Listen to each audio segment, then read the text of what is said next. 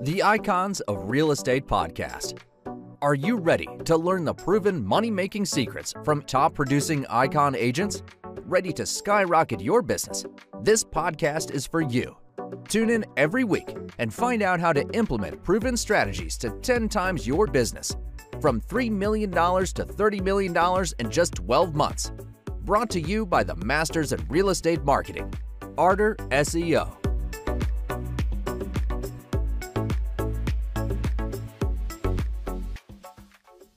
Welcome to the Icons of Real Estate. I'm Tim Calloway. We have a very special guest today from my favorite state of Florida, Blake Jones. And Blake is with Sotheby's International with the Carol Jones Beckman Group, which he is a partner with. Hey, Blake, how are you? Welcome Hey, to the Tim. show. Glad to be here, man. I appreciate y'all inviting me on. Yeah, Doing hey, great. beautiful look there behind you. That doesn't look like Florida, the Florida I know. Yeah, this is a nice little hidden gem here in the Panhandle. Most people probably don't even know about. Yeah, for sure. That looks wonderful. So let's go ahead and start at the beginning, Blake. How did you get started in real estate? Did you grow up? Were you a 6-year-old trying to sell your parents' house? And said, I always want to sell homes. How'd you get started? Man, I actually, my dad was a second generation builder. And so as soon as I was old enough, I was working for him on the job site. And to be totally honest, I despised realtors for most of my life. Wait, I got to stop the recording. Just Hold on. being honest. Do you need therapy, Blake? Do I need to get Always. I think it's good for everybody. right? But yeah, so we growing up as a builder's son, it was peaks and valleys and a lot of hard times, a lot of fun times. And my recollection from that period of life was that I will never get into real estate Right. because I wanted to be in something stable. And so hence going to college and getting the only degree that I could think of that would help solve that, which is finance. And you know, uh, went into banking for a while and didn't really enjoy that very much. So went back to school, got my MBA. Then Merrill called, so I went to go work for Merrill Lynch. And as your background, that's a tough gig to get started off the runway. Sure. I think it's a success rate of less than 5%, Yep. and made it 5 or 6 years. It's been a while Yeah. where I really learned how to talk to people and how advice is given to people, particularly on an industry where you're dealing with the unknown and there's no Right. answers. And no matter how smart you are, even as you saw in the options world, I'm sure, no Yep. way, it really doesn't matter. And so there's a way to navigate periods of life when you're dealing with unknown answers. And that's really a skill set that has to be learned. It's not natural. And my days at Merrill, I was lucky enough to have a mentor that was 60 that saw my work ethic and for some reason saw something worth investing his time into. And I got to meet and work with a lot of clients. So I think when I left there, our average client age was about 70. And so I got Yeah. to deal with a lot of life experience. Sure. As a 26-year-old, you really have no right to give advice to someone that's 70. Yeah. And somehow learned how to do that along the way with them. And so I thought that could parlay really well into really high end second home market down here where I live now. And so with the building background, planning, financial planning and modeling background, and maybe what you don't know is my market here is kind of like the Hamptons of this area. So kind of like the house I was showing you earlier is about $1,200 a square foot, and it's not on the beach. Right. And our Gulf front homes are starting to get 20 million plus. Wow. On a routine basis. So there's a lot of investment exposure to those decisions, but then there's also just a lot of lifestyle Right. planning decisions. So anyways, it parlayed in. Our kids were 1 and 3 at the time, and we decided to move down. And we were living in Little Rock, Arkansas, which I love Little Rock. I love Arkansas. But had I not been born there, I would have never chosen to live there, if that Right. makes sense. And so we You would have moved to Hot Springs. yeah, actually, my parents moved here from there not long ago. And Nice. so It's a nice area. I love it there. I've it I've been is. camping there, being from Dallas. I've been camping there a few times. So Yeah, it's it's nice. wonderful. Right. But kids were 1 and 3, and I'll finish my little spill here, and then we can actually get into some interesting info. But we knew we had a couple of years where we could move anywhere and figure it out and do whatever we want. If we had to, we could always move back and get back into financial planning. And so we chose here. This is where my wife and I got engaged. We worked here during the summers of college, and it's about a 15,000 populous city, and it's just great. We love it. Couldn't pay me to live anywhere else now. That's fantastic, Blake. Interesting. The most interesting part of it is you have become what you hated. So I'm going to remember that. I'm actually going to put that on your. No, become what I was scared of. I was Oh, now scared you're scared of it. of No, the no, risk. I Yeah, get I it wanted though. to try to take the risk Yeah, out of life, and you no, can't model risk out of life. what's interesting about that, and I won't get into the philosophy of mindset, but the only, I was going to say, you had mentioned earlier, I really hated the idea of real estate, so I kind of ran with it. But the Yeah. reality is, it's because you had a natural instinct towards it, and that did scare you. That's what I was going to say, and that's what Oh really yeah. scared you, because now look at you, you've excelled at it, you've embraced it, right, and from what I can tell, you've mastered it. So that's fantastic. That's fantastic. So tell me about your team. I know you're a partner in a team there. Is it do you guys hire agents, and what size is the office? Is it just the three or four of you, or what does that look like? Well, I'll start with our brokerage. So the brokerage that we work with, we've got about 75 full-time agents, and I believe last year we were sixth in the world on productivity per agent. I think our Fantastic. average agent production was somewhere around 30 million or something like that. So it's really high achievers. And within that structure, Randy and I started a team about 5 or 6 years ago. And Randy is also my gray haired mentor and partner in this business, which I had in the finance world too. And Mm-hmm. so he brings a plethora of sales experience from his days managing, being director of sales of companies like IBM and things like that. And then I have my own weird way of viewing the world, and it kind of just fits really well with his experience, and then kind of my detail oriented anal retentiveness, I guess you could call it. Right. And so from that we started the team. And then about 6 months later we brought on Kim Beckman, who adds a lot of expertise that as you can imagine, two dudes don't bring to the table, and connecting with different types of people and Right.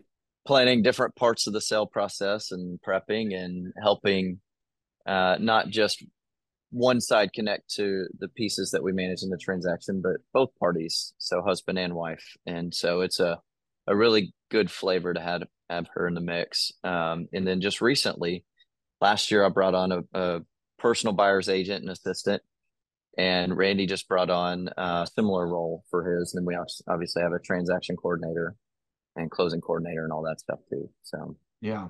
Nice. So yeah, you got everybody that you need there. So let me ask you this: if I were to drive up, and this is from a conversation that Blake and I had prior to the podcast. But if I were to drive up and we went to your favorite restaurant, and yeah, we were just sitting there having a drink, talking, me, your family, and I would just say, "Hey, Blake, tell me what on a day-to-day basis, because I can fix anything on a day-to-day basis that you may actually struggle with. You're probably in a utopia, you probably really enjoy where you're at, but there's always going to be something that either you wish you had more time, you wish you could, more clients, whatever it might be. What's the one thing that you could use help in, or need a fix for?" simple. People management and people decision making for that. So I'm a servant leader at heart, and Nice. it makes it really hard to. I really struggle with making negative people decisions quickly. I tend to stew on them, and I keep them around longer, and I will avoid that level of business decision making. And also, what you don't know is there's a few other businesses that I'm involved with that have lots of people that we got to manage, and like we've got a short-term rental management business as well in this area that Right. does really well. But that's a logistics business, and Right. so. But I would say that's not my number one skill set. I can connect with clients and help people all day long, but uh, planning the framework for people to help me is where I struggle. Right. Okay. Well, I think that's a legitimate, you know, issue that some leaders have. Oh, It's not definitely. always it's not always something that you want to have to tackle. So where do you see, as far as your real estate side of it, this focus business, what do you see for the next 1, 3, and 5 years? I mean, short term, mid range, and then the long game. What are you looking for? Do you have a blueprint for that? I this is bad, but I'm not a huge goal planner Okay. because at heart I'm just a work like again, I can't sit still anywhere. So I don't need to over energize myself with extra goals to do. Like I'll go do Right. stuff Right. just so I feel productive. And so I'm just not big on that because I don't need that to be motivated to get up and go do work. And not that that's what everybody needs, but I found when I set goals and then I achieve a goal, then I just set another higher goal. And then I get to the philosophical region, like, why am I even doing that? Let's just enjoy the journey and try to steward people and steward decision making and all that along the way. So I don't really have a huge roadmap for it other than we just want to keep serving people and keep getting better at what we do every day. Right. And we want to encompass people on the bus as we uncover them. I wouldn't say we have a goal to go manage or help other agents and try to build up that level of business. I think for me, in the market that we're in, we get to deal, I'll do 30 to 40 million this year and deal with 20 to 25 transactions. And so it's a really intimate relationship with each client. And Right. so that provides a really good income for me to invest in other passive type businesses. And for instance, on the brokerage side, if you want to have an asset that's worth selling, then you've got to build big teams and you've got to build mountains of production. And you've got to have processes and systems. That's all based on managing salespeople. And I'm not a huge fan of managing salespeople. so, so I said real quick, when we started becoming pretty successful in real estate, that we do not want to own a brokerage and we don't want to have that level of management. I would rather, if I'm going to manage things, I want to have residual income on that type of product. So that's where we spawned our property management business, because you Gotcha. don't have to go out and find new business every day. You just need Right. to serve and culture and steward what you have. Yeah. And so we also have a local bocce company that a friend of mine and I started to bring people together. And again, everything we kind of do is just, and everything I'm focused on are all on relationships Right. and figuring out ways of bringing people together and having a positive impact on their life. Yeah. Very nice. So, we both live in Florida. We've seen, or we have witnessed, and it doesn't look like it's slowing down, but we have witnessed, a large influx, at least, in the past 10 years, 5, 10 years, which is longer than both of us have been in Florida, but it hasn't stopped. A large influx of migration down here. Yeah. And we're running out of land. We're running out of peninsula, or The whatever you want to call it. island's getting The full. island's getting full if it's not sinking. No, I'm Yeah. kidding. That's a Miami joke. Oh yeah. But Depends but on what age period you're looking at, right? yeah, exactly. 10 years from now, I'll probably live in a houseboat. But how are you garnering? Is the brunt of your business people moving into the area, or is it, or do No, you solely work on people who are interchanging and fighting horseflies? No, interchanging homes in the area. Is that more of what you I deal would with? say, more recently, a larger percentage of my business has been full-time type moves. What our area allows, and so quick, history facts on the area I live in. This city was founded in the 80s, the late 80s. Okay. So no one here right now was born here. There's not a soul. Like Wow. it's not like Nashville where nobody's born there, but there's still a big subculture of people that were born there. Anyways, and so this area's seen a high level of growth and a lot of increase in value because of some of the structures around how they developed it and designed it and all that. But so nobody's from here. So the path forward is all creative and it's Wow. all transplants. And so it's really good to be able to bring those folks together and it creates a lot of opportunity, whether good opportunity or bad opportunity, That's a so. beautiful area for sure. I encourage anyone that's looking to make a change in Florida or to Florida to check it out, But it especially is, to Emerald answer your Coast. question on the primary stuff, what we're starting to see is a lot of people are in the decision-making zone of, I want to go ahead and buy something now because they know real estate's going up long term in the state of Florida because people are moving here. As long as that's Right. the case, we should increase in value. But they're not quite retired yet, ready to move here full time. And so, a lot of the clients are in that what I call a tweener house, and Yeah. so they're trying to go ahead and get something now. And this was probably 6 months ago, prior to rates going up, and lock it Right. in and have it produce rental income over their ownership period. And in a couple of years, when they get to hang up their reins with their business, then they, spend 6 months in a day or longer here as they figure out that next stage of life. And so that would be probably a big portion of my business, probably 50 to 60%. I'd Okay. say 20 to 25 is full time. And then the remaining 10% is just pure investment, Wow. just Okay. looking for properties that cash flow and things like that. Nice. Nice. How would someone get in touch with you, Blake, if they were interested in the area and maybe they weren't familiar with Santa Rosa? I live in Florida and I've been through there a few times, but I'll tell you this, I would like to come down and look at some of your area or come out and look at some of your area Yeah. sometime for sure. How would they get in touch with Yeah. you? Well, I mean, the best way, I'm a phone call guy. I love phone calls, and I'll talk to anybody and help them with anything. So we've got obviously all the websites and online marketing, Instagram, everything. Just kind of depends on whose medium. And this bug is killing me. I can give a little plug. It's at Blake on 38 for Instagram. Is a real easy way to just kind of see some Okay. of the lifestyle elements and things here. And I'd put your give us your phone number. It's just gonna, it's gonna be on the podcast. And I don't think there's gonna be any ruffians listening to the show no, who are gonna harass you. yeah, send me a text or call me at 850-714-4252. Okay. We've got a website, jones.scenicsir.com. I mean, there's Google Blake Jones 30A and it'll pop up too. And, I'm real easy to talk with and you won't be bothering me at all. You got it. You got it.